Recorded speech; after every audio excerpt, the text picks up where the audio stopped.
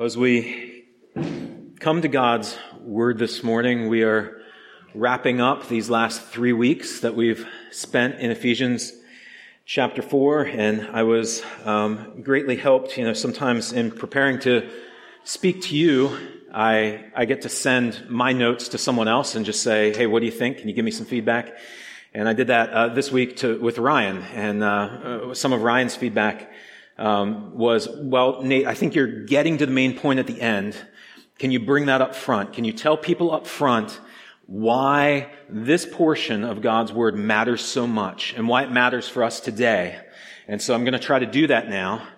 The reason, as we kind of put a bow on Ephesians chapter 4, the reason why I think this chapter in our text today is so important is because what it does is it highlights that God is doing something huge through His church.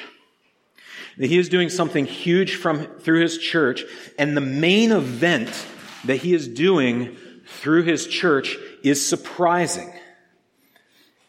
It's surprising. It's so surprising that I think across our city today there are thousands of people, literally thousands of people gathering in gatherings like this, and they are missing the main event. They are missing the main event because they think that the main event is happening up here.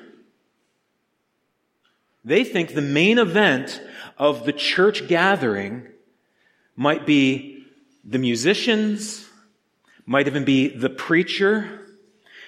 And I think by the end of our time this morning, what we're going to see is the main event is not happening up here. Everything that is happening up here is in order that the main event might happen out there, might happen in all of you as you come together as one body under Christ and for His name's sake. And so we're going to get we're going to get into that this morning. Paul gets very practical in our text as he rounds out the 4th chapter of Ephesians. And so I just want to whet your appetite for that. Get ready to be a part of the main event. There are no bystanders. There are no spectators in God's church because you are all part of the main event which God is putting on through the body of Christ. Okay? So just be ready to encounter that. Our main text this morning is Ephesians chapter 4, verses 17 through 32. It's the second half of the chapter. It's a longer section, so we're going to split it up into 2 readings. Sam is going to come first, and he's going to read the first half, which goes through verse 24.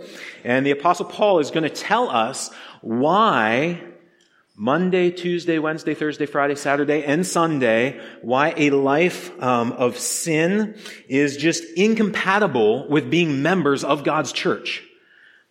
That's where he's going to start. And so see if you can hear the reasoning that he gives.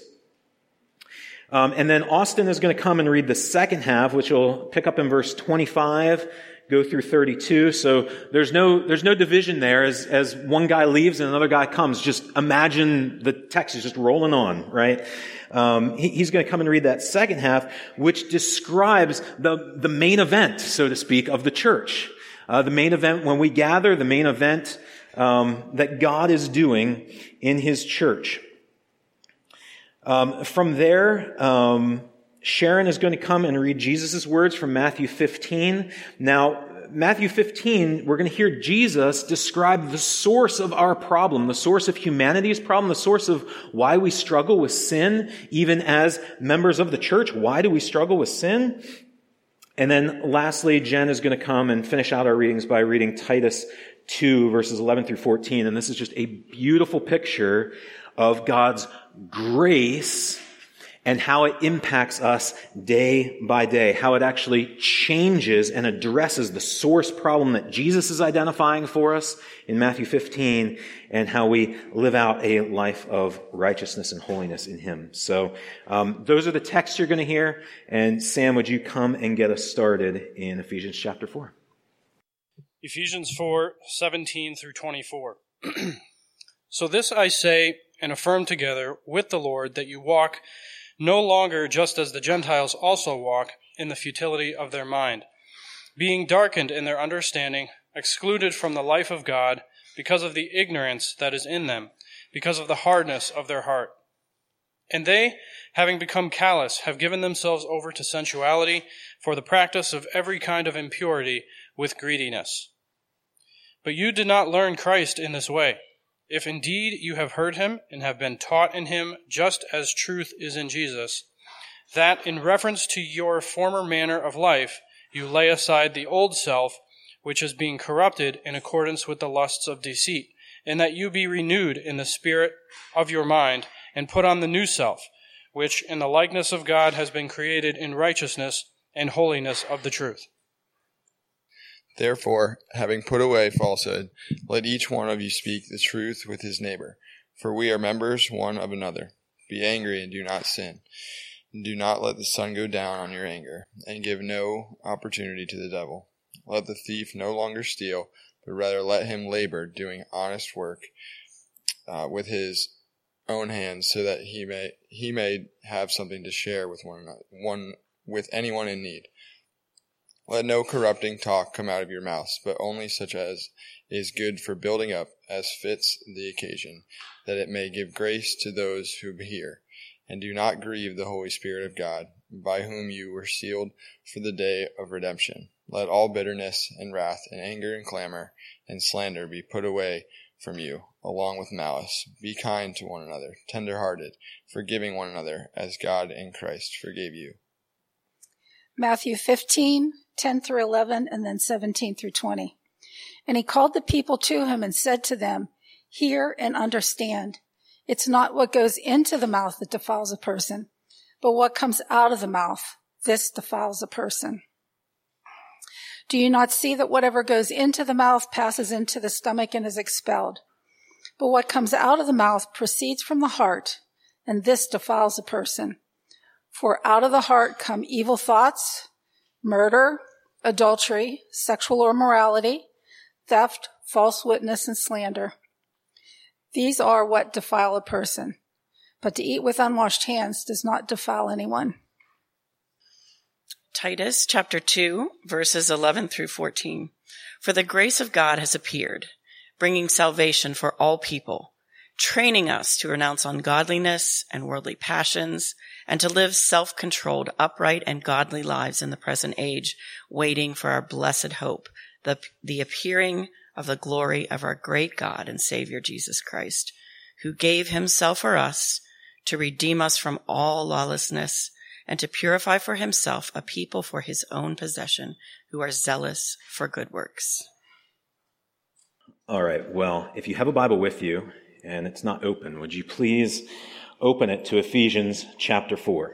If you're new to the Bible, Ephesians is in the New Testament. That's about the last quarter of the Bible. And if you get to the New Testament, Ephesians is maybe halfway through that. Ephesians is a letter that Paul wrote to a church in the Greek city of Ephesus. And we've been studying chapter 4 for the last 3 weeks. Now, the poet Maya Angelou famously said that you can't really know where you're going until you know where you've been. She was talking about civil rights, which is a wonderful topic, and there should be more sermons on that topic. That is not this sermon, unfortunately. But her quote is very true to how we see this chapter of Scripture. How Ephesians 4 functions. In order to understand and know where we're going, where verses 17 and following are taking us, we have to know where we've been. And so before we go into verse 17, let's remember where we've been these last 2 weeks. So 2 weeks ago, we looked at the beginning of Ephesians chapter 4, and particularly those first 3 verses. So look at those 3 verses with me now. Ephesians 4, verses 1 through 3. Paul writes, I, therefore, a prisoner for the Lord, urge you to walk in a manner worthy of the calling to which you have been called, with all humility and gentleness, with patience, bearing with one another in love, and eager to maintain the unity of the Spirit in the bond of peace. And so we saw 2 weeks ago how unity among God's people, the church, begins with God's supernatural call. You remember that? We are to walk in a manner worthy of the calling to which we have been called. And one of the ways we do that then down in verse 3 is by being eager to maintain the unity of the Spirit. And so the call of God, we said, was this supernatural divine intervention of God into our lives that opens up our eyes and our hearts to see Jesus and the gospel of Jesus Christ as compelling, as real. It's not a fairy tale anymore. It's not just something these kind of weird Christians talk about on Sundays. No, this is true for me. God is offering me forgiveness through Jesus at the cross. I'm seeing that now. That's because God has called to my heart. So that's what happens when God calls us.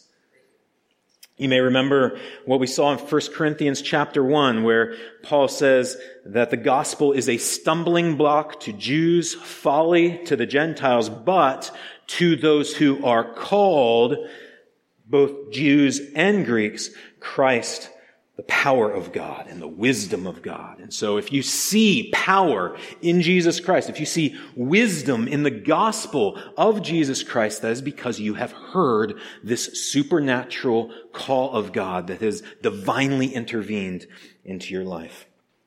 Or we saw it in Romans chapter 8 that for those whom God foreknew, he also predestined, and those whom he predestined, he also called.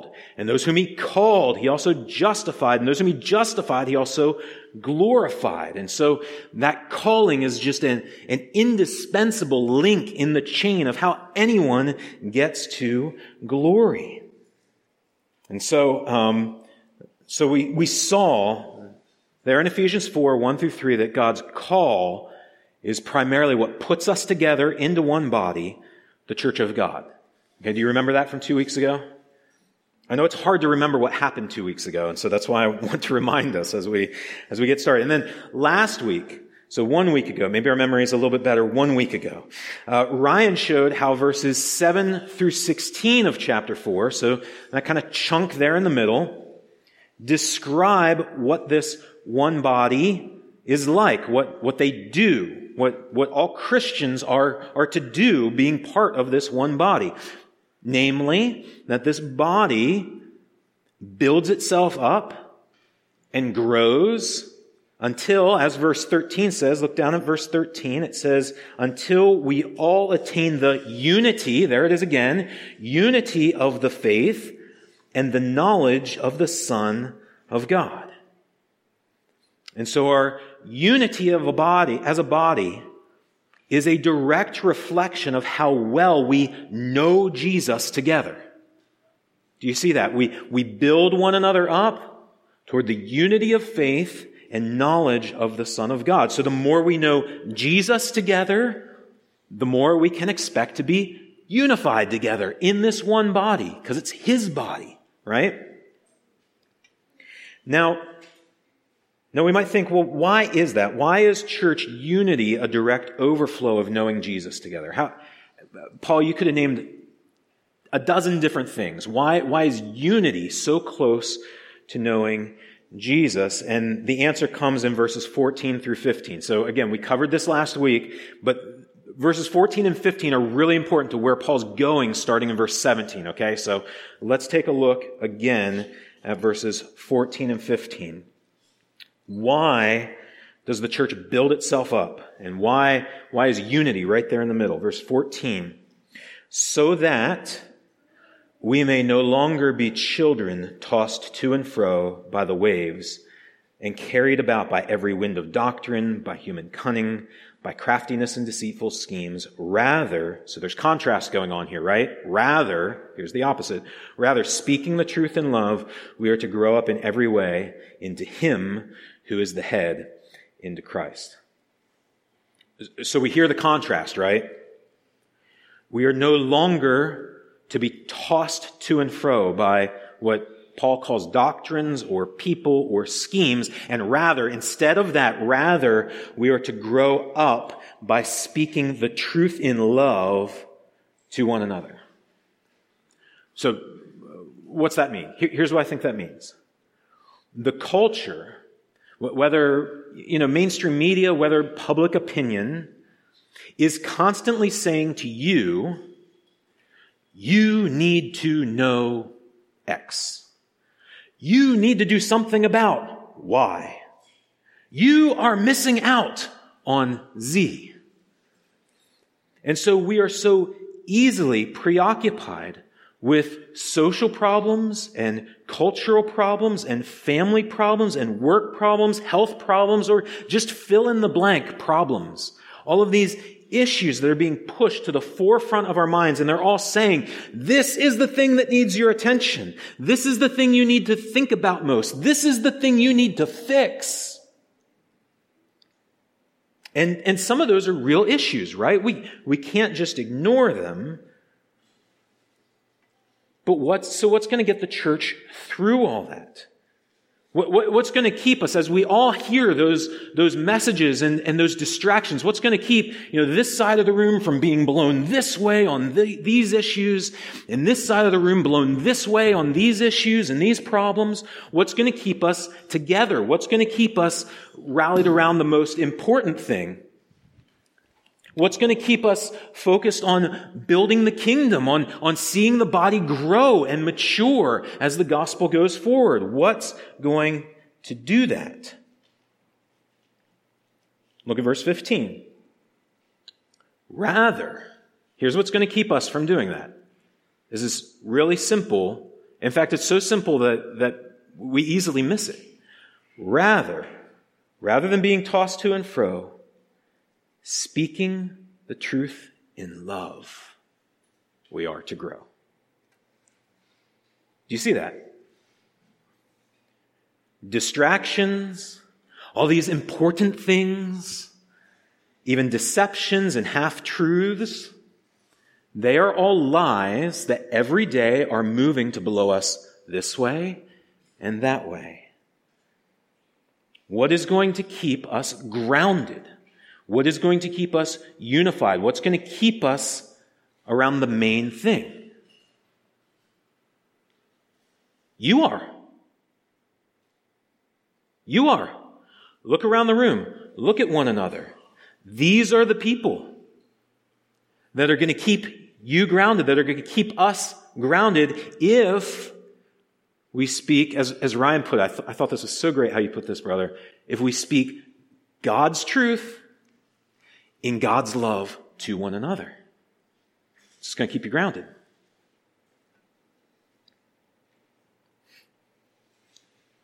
We are to build one another up by being reminders to one another. Remember, Jesus is King. Remember, Jesus cares about you more than you could ever know. Remember, Jesus paid for every one of your sins. Remember, Jesus will work all things together for your good. Remember, you will not regret following Jesus, obeying Jesus, loving Jesus, and finding your refuge in Him.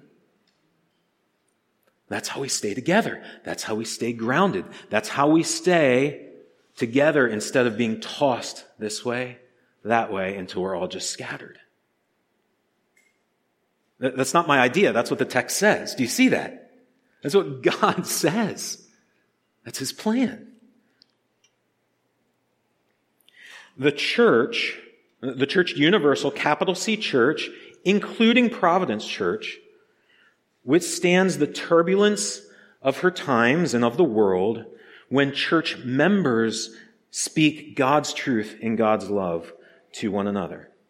That's how we fight against all those distractions and lies that are begging for our attention.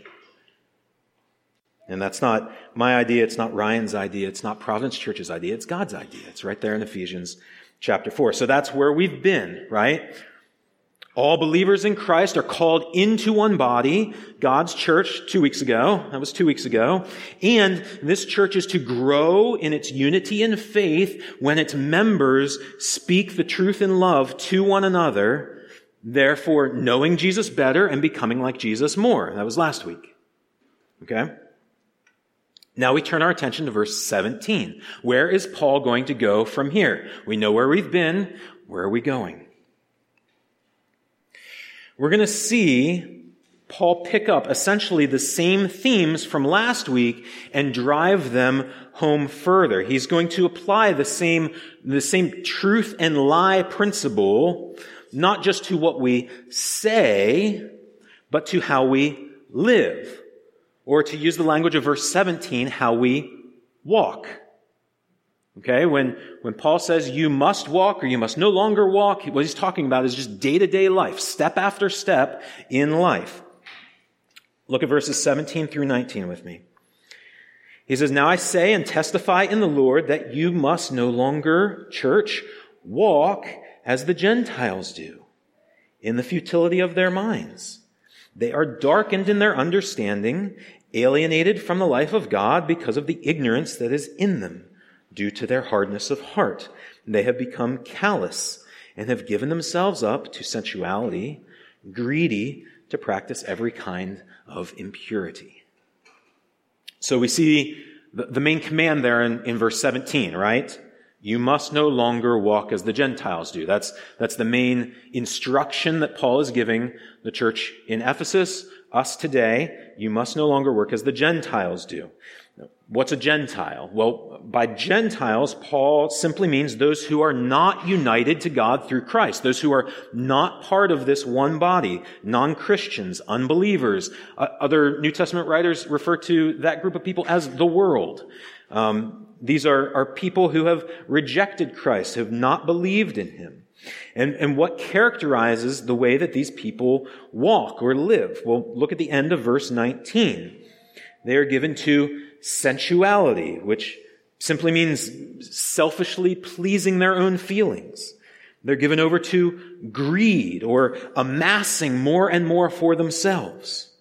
They practice, quote, every kind of impurity, which is simply meaning that they have no reference to God. They have no reference to what is truly holy and good and righteous and just.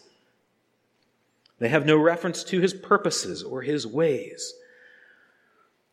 And that's what their life looks like on the outside. Now, what drives such a life? Just scan back over the text. What is motivating those kinds of behaviors? Well, in verse 17, we see futility of mind. In the futility of their minds, they do those things. First part of verse 18, their understanding is darkened. At the end of verse 18, we see the word ignorance, the ignorance that is in them. And so they live the way they do because Gentiles, unbelievers, the world, they do not embrace the truth of God's reality, right? The problem really isn't their behaviors on the outside. The problem, to use the language of verse 19, is that they have become callous. They feel nothing for God. They're not even aware of his magnificence, his majesty, his claim upon them because he has created them. And so you talk about God and it's like, I don't know, throwing something at a hunk of meat. It just like pings off. There's no penetration. There's no sense of, yes, this is real. That's callousness, unfeeling, just numb to it all. And that's what's driving all of this sin, all of the greed and being alienated from the life of God, sensuality, impurity. It's this inward callousness towards God. This was exactly Jesus' point in Matthew 15, right? That Sharon read for us. He said, out of the heart come evil thoughts. Those are what defile a person.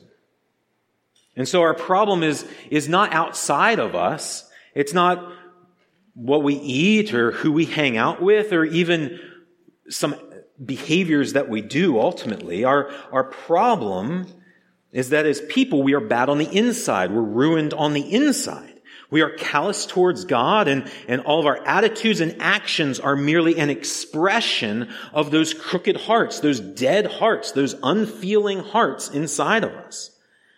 And so, brothers and sisters, if you or people you know are ever mystified by your own behaviors, why do I do that thing? Why did I lash out like that at the person I love? Why am I so selfish? Why can't I love that person better? Why can't I kick this sinful habit? Have you ever wondered things like that? Well, Jesus says the problem is on the inside. It's not mostly in your environment. It's not mostly in your upbringing. It's not mostly in anything outside of you. The problem is chiefly inside of you. Jesus invites us to look first at the inside. Is the problem that in some way we are callous toward God? That might not always be the chief problem, but I find Jesus' words more relevant the longer I live. For out of the heart come evil thoughts, and these are what defile a person. And so that's the main problem in Jesus' eyes. And Paul is saying to Christians in verses 17, you should not live like that. You should not live as these callous people who just have all of this wickedness and sin kind of coming out of them. You should not live like that, church. And if you want to know why, look at verse 20. Verse 20, why is that unfitting for the church? Why is he saying to Christians, do not walk, you must not walk as the Gentiles do? Verse 20, that is not the way you learned Christ. It is not the way you learned Christ. Now, before we go on, because he's going to say more, before we go on, I just want to draw out something really important in that verse, in verse 20. Because I think the language that Paul is using, you can hear it in the English. It's strange. And I think it's strange on purpose.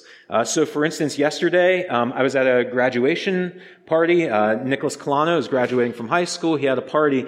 And not one time did I ask someone, oh, well, how did you learn Nick? It's a weird way to talk, right? How did you learn Nick? I might say, well, how did you meet him? Or how did you get to know him? But that's not what Paul says here. He's smashing these two words together. That is not how you learned Christ. What does he mean by that? What he means, well, what doesn't he mean? What he's not referring to is just how you came across Jesus. As if he might be someone at a party that you met this one time, and, oh, do you know Jesus? Yeah, I know Jesus. I met him so-and-so's house, right?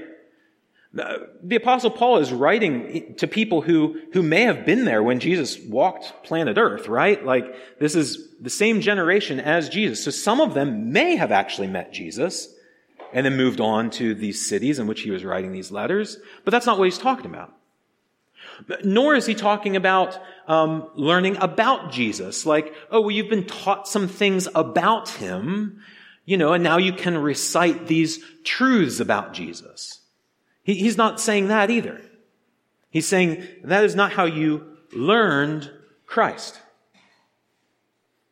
What he's referring to is a deeply intimate, personal knowing of a person.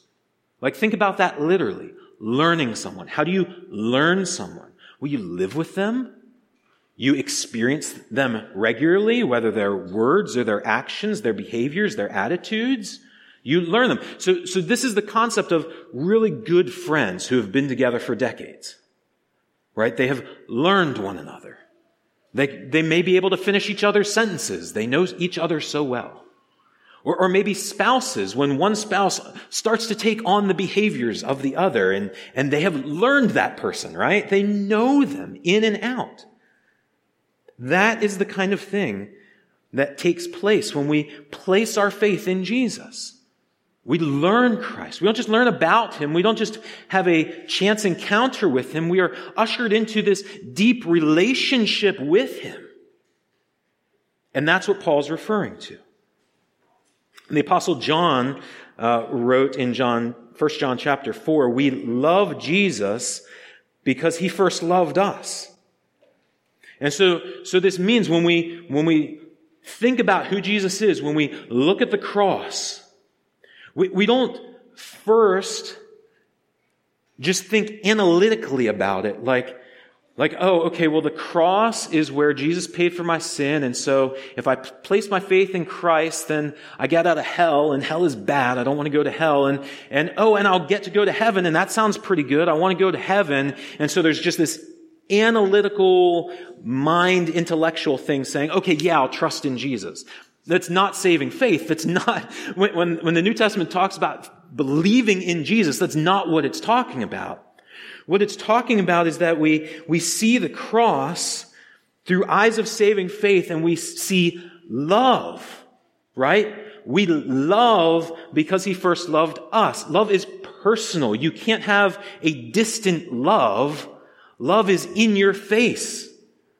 Oh, the deep, deep love of Jesus, vast, unmeasured, boundless, free, rolling as a mighty ocean in its fullness over me.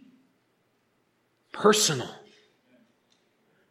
I look at the cross and I see the love of God rolling like an ocean toward me.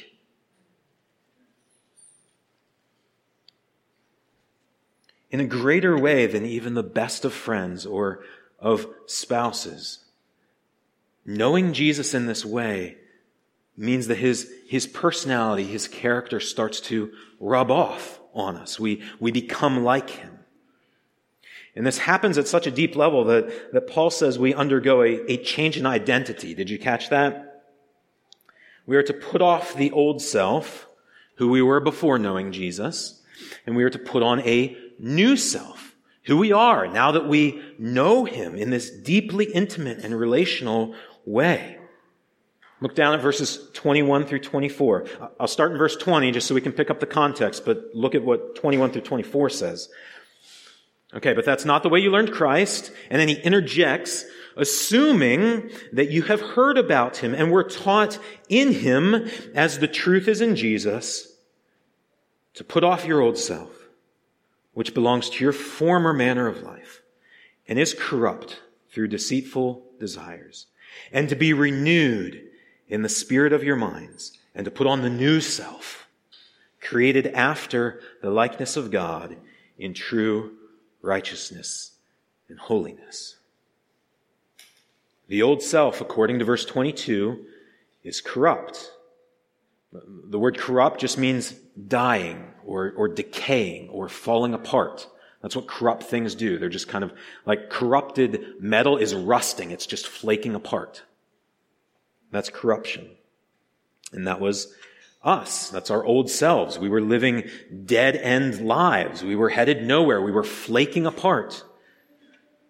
And Paul says that the reason for that corruption was deceitful desires. Our own desires were lying to us about what is good and desirable, which resulted in dead-end living.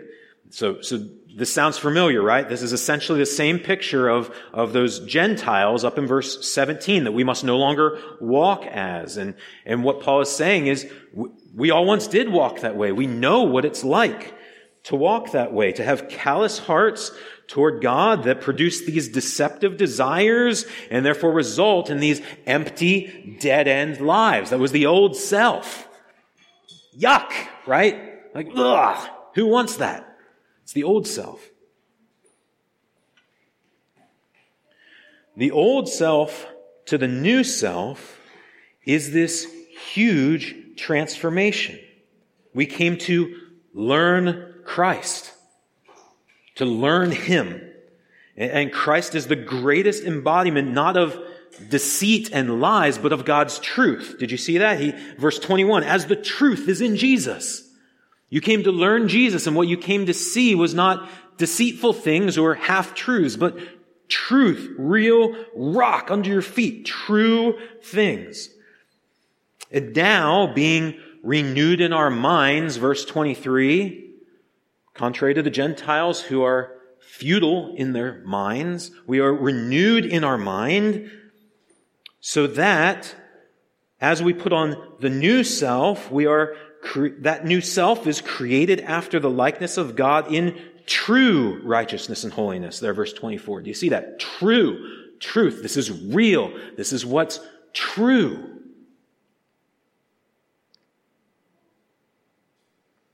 And so, brothers and sisters, we once had these callous hearts towards God, right? That produced all of these deceitful, lied-filled desires about what was true and good and right, and led to all of this dead-end living, death, decay. If you ever come across someone who says they feel like they're dead inside, that's what I associate with the old self. The old self is just dead inside. It's going nowhere. But then we come to know truth in learning Christ.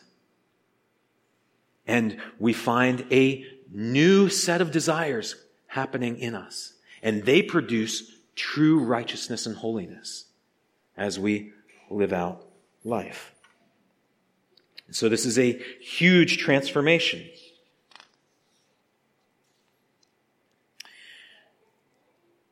Now, to think about this just a little bit more, kids, you're with us today. Thanks for being awesome and being willing to hang out with us adults instead of go to class this morning. I want to talk to you for just a moment because I think you can help us understand what this transformation is like and therefore what Paul's point is up in verse 17.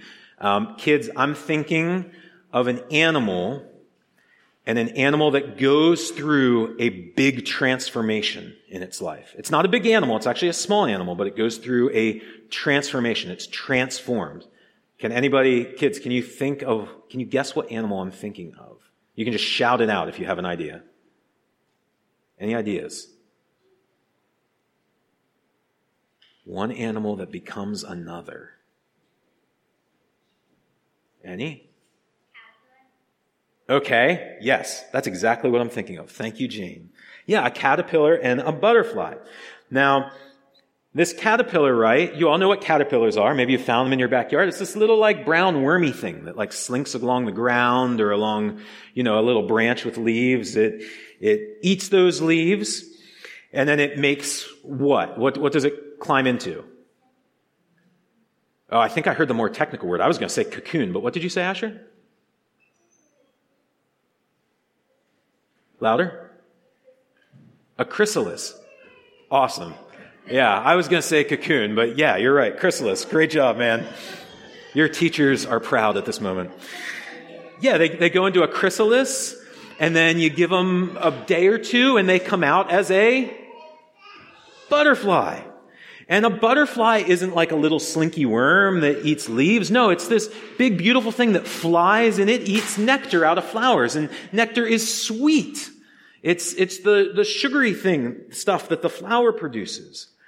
And so kids, imagine if your life was one where you had to crawl around on your belly and the only thing you could eat was spinach. Does that sound like a good life? Yeah, Jack is like, ugh. Yeah. I don't think that's a good life either, Jack. I'm with you.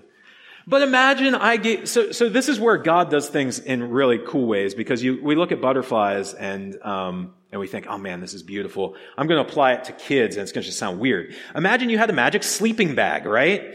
And you could crawl in this magic sleeping bag and tomorrow morning you would come out and you could fly. And you could eat nothing but sugar. And it would be healthy. I mean, wouldn't that be great? Okay, so kids, how many of you, if you went into your magic sleeping bag and came out and the next day were zooming around your neighborhood and your parents gave you a big bowl of sugary candy and said, eat, it's healthy, it's what your body needs. How many of you would decide, I think I just want some spinach. I think I'm going to climb around on my belly some more. Would anybody do that? Are we thinking about it? Who's thinking about this? No! Nobody would do that. I wouldn't do that. But Paul is saying, well, that's kind of what being a Christian is like. You've gone through this huge transformation. You have a new nature based on truth instead of lies, and therefore, using the language of 17, you must no longer walk as the Gentiles do because that's not who you are anymore. And so a Christian who has come to know Jesus through faith and who has put on that new self to be content with sin is just a living contradiction. They're associating with a nature that they no longer have. They're like a butterfly who refuses to fly and just slinks along on the ground and eats leaves instead of the sweet nectar.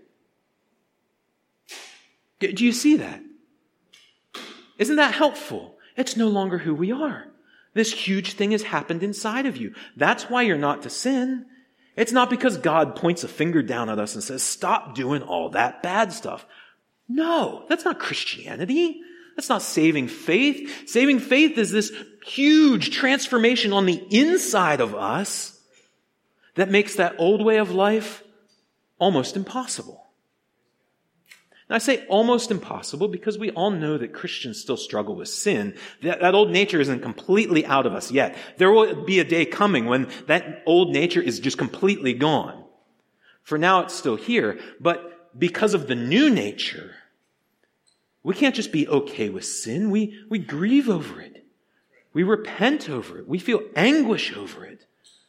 We feel our guilt and our need for forgiveness for it. It drives us to Christ.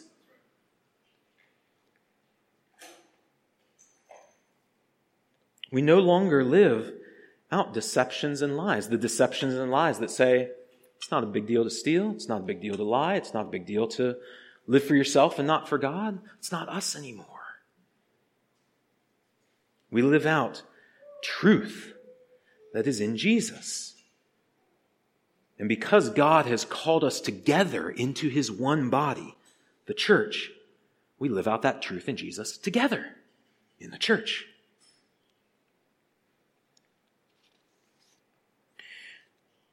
Where Paul goes next in verse 25 and following is he fleshes out what that looks like. This is really boots on the ground kind of stuff. Like, I know we can be, from up front, we can be kind of high level and abstract sometimes. If abstract doesn't help you, we're about to get very, very practical.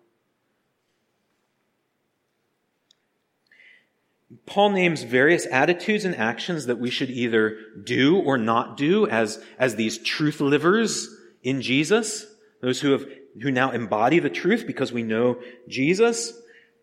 And I know for me, the first time I read this list, it felt a little random. I don't think he's being random at all. I think he's being very purposeful. And I think we're helped if we look at this paragraph in 25 to 32, and we look at the first verse and the end verse, the last verse, as kind of a frame for what comes in the middle. You might remember in school, you talk about an introduction and a conclusion, and then you put kind of the meat in the middle. I think that's kind of what Paul's doing here. He's constructing a frame on the outside and then putting some details in the middle. So let's look at the frame first. We'll look at 25, then we'll look at 32, and then we'll look at the stuff in the middle, okay? Verse 25. Therefore, having put away falsehood, let each one of you speak the truth with his neighbor, for we are members of one another. So in other words, now because we have a new nature that's based on truth that is in Jesus, you, Christian, cannot deal falsely with one another. You cannot. Just as something bright cannot also be dark, just as butterflies don't slink along on the ground, so people of truth cannot deal falsely with one another. It's not right. It's a contradiction in terms. Do you see that? See that in the text? Now jump down to verse 32. Here's kind of the second part of the frame coming at the end.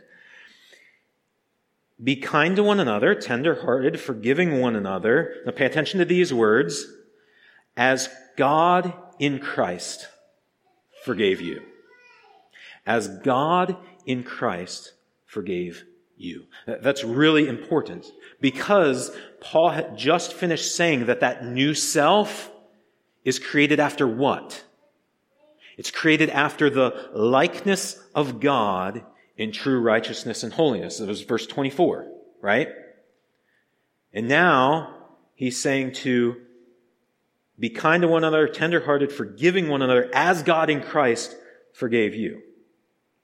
So he's saying it's only natural for people who are in the likeness of God, in truth, to act like God to one another. Do you see that? The new nature is created after God, so be like God. Be like God. And so this paragraph, this whole paragraph, beginning, end, and in the middle, is meant to show us how this new, truth-based, God-like self, when you put a bunch of those new selves together in the church, how they are to treat one another. It's describing what we should expect to see when a bunch of those people are put together into one body. Okay, so what should we see? What should we see when we gather? 3 things. Look at verse 26 and 27. Here's the first one. He says, "Be angry and do not sin. Do not let the sun go down on your anger, and give no opportunity for the devil."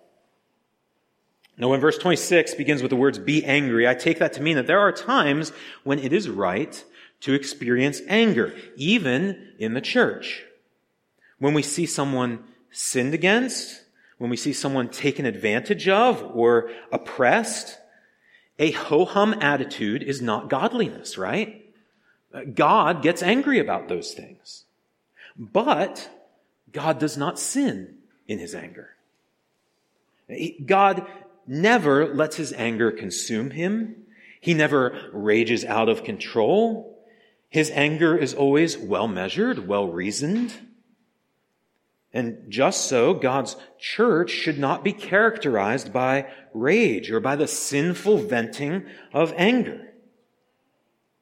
And then we're told in the second half, don't let the sun go down on your anger, meaning we, in our relationships to one another, we should not harbor anger against one another. Harboring anger gives Satan an opportunity to divide us, and it contradicts the gospel. And so if God could set aside all of his anger over our sins, if he could settle accounts with us as sinners, how can we harbor anger against a brother or sister? How can we not be quick to settle accounts with one another? And so keeping our anger in check, being well measured, being quick to settle accounts with one another is one way we reflect this God-like truthiness in the church. It's one way we embrace the new self and we put away falsehood. Here's the second, verse 28. "Let the thief no longer steal, but rather let him labor, doing honest work with his hands, so that he may have something to share with anyone in need." So if the first was, well, be angry, but don't sin in anger, here the second is, live generously. I mean, perhaps we read verse 28 and we think, well, I haven't stolen anything recently, so I can just kind of check this one off. But look at what's coming underneath the surface. The second half of the verse is really important. Do honest work with your hands so that you may have something to share with anyone in need. And so, whether you've stolen something or not really isn't the issue. The mantra of thievery is, I don't have enough, so I will take. But the mantra of generosity says, I have so much, I must share. And do you remember what Paul said was true of Christians as he opened up this letter all the way back in chapter 1? We looked at this 2 weeks ago. His very first words after giving a greeting are these: "Blessed be the God and Father of our Lord Jesus Christ, who has blessed us in Christ with a little bit, with some small blessing. No, with every spiritual blessing in Christ. Every spiritual blessing. If you are a Christian, you have every spiritual blessing that God can think of. Okay? That he can dish out. You have them all. You're not missing one. That's what's true. That's what's true of you, Christian. How was that accomplished? How did you come to receive every spiritual blessing? Well, it was through Christ's labor on the cross. He worked hard. He suffered much, not for his own benefit, right? But for us, for me and for you, so that you could receive every spiritual blessing. And so now we, like him, should apply ourselves. We should work hard, not to amass more things for ourselves, but for the benefits of others. So that when a need comes up in the body, you can say, oh, I can give toward that. You need help with X? I'm ready to be generous because I work hard to be generous, like God is generous. God provides honest work for us so that his body can be this culture of generosity one to another. We can be like him in his generosity. So be angry, do not sin. Now live generously. Third, speak words of grace. Look at verse 29 through 31. He says, let no corrupting talk come out of your mouths, but only such as is good for building up, as fits the occasion, that it may give grace to those who hear. And do not grieve the Holy Spirit of God, by whom you were sealed for the day of redemption. Let all bitterness and wrath and anger and clamor and slander be put away from you, along with all malice. So we already said that word corrupt or corruption means something that is dying or decaying or falling apart. So what is corrupting talk? Well, corrupting talk would be talk that in some way kills or breaks down someone or something. Some people say that our words can either tear down or build up, right? If you're a parent, maybe you've even told that to your kids. When you talk to your sibling, you can either tear them down or build them up. We can see in verse 31 some examples of talk that tears down. Bitter talk, wrathful or angry talk, clamoring talk. Clamoring is just people who speak selfishly, just wanting to be heard, wanting to air their opinions. Slandering or defaming talk.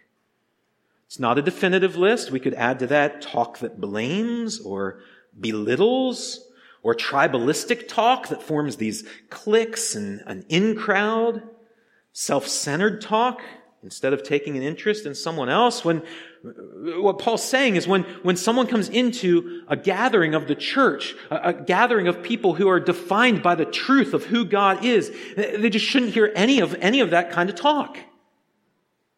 That shouldn't be happening among us. Instead, Paul describes what kind of speech a person should hear when they come into a gathering of Christ's church. They should hear speech that is good for building up. Speech that fits the occasion. Speech that gives grace to those who hear. Well, brothers and sisters, what is the occasion for which we gather? We gather as those whom God has called together to worship Jesus. We worship him for all the good that he has shown us and for all the grace that he has given to us. And so Paul is saying it's those things that should characterize your communication one to another. That's what you should be talking about. We should not destroy, he says, what the Spirit is joining together in the body of Christ. That grieves the Spirit. Can you imagine if you were trying to build something together and yet someone else was just tearing it down? Wouldn't that give you grief? And so because it's the Spirit that puts us together, we grieve the Spirit if we tear one another down. And rather, he says, we should work with the Spirit and use our words to build one another up toward greater faith and love in Christ. That could be as simple as asking one another, how have you been spurred on in the Word this week? Or how can I pray for you today? Or I'm struggling with this sin. Would you help me? Would you help me understand what God says about this? Help me repent over it. All of those things are ways we can build one another up. This doesn't have to be complicated, right? It's just living in the truth of learning Christ, of knowing him. And so there are just three really practical examples of what living in the body of Christ should look like. Be angry and do not sin. Live generously. Speak words of grace to one another. And again, this is kind of Paul riffing off a brainstorm list. That's not a definitive list. Notice that Paul's example of those things includes every part of our being. Our hearts, right? Be angry and do not sin. That's an internal thing that's happening on the inside. Our hands. Live generously. Do honest work with your hands. And our mouths. Let no corrupting talk come out of your mouths. And so in other words, God's design for his church, the main event that happens when the church gathers, is for every member to be all in, heart, hands, and mouths, in building up one another, building up the body of Christ. Every part of every person, all of you, there is no person left out of that plan of God, is to move toward this aim. Is that how we come together? Do we come together thinking, I have an indispensable role to play in what's about to happen? The words I pray can be used to build others up. The zeal in which I sing can build others up. The conversations I have after our gathering together can build one another up. Is that the mindset we have, or do we think the main event just happens up here? And we're just here to watch, and we're just here to listen. That's not God's design for his church. You are the main event. When we get to the end of the age, and God puts on display everything that he's doing through Christ, he is not going to call preachers up and say, look at all these great sermons. He's going to call a people up, and he's going to say, look at how transformed they are. Do you see how this people were once callous and just dead to me? And now look, they live in truth. They are defined by true righteousness and holiness because they know me. That's you, brothers and sisters. You are the main event of the church when the body gathers. If you are here this morning, this is the last I say, and then we'll pray and move on in worship. If you're here this morning and you don't really know how to do that, you think, well, I don't know what to say or what to do to build others up. I'm looking around this room and what should I do? Should I just go up to someone and quote scripture to them and leave? Well, if you're not sure how to do that or you feel ineffective doing that, you can talk to me, you can talk to one of the other elders, Ryan or Don, Rob when he gets back. Because remember what we read last week, your pastors are given to you to equip you for that type of ministry. So if you feel ill-equipped, let's talk about it.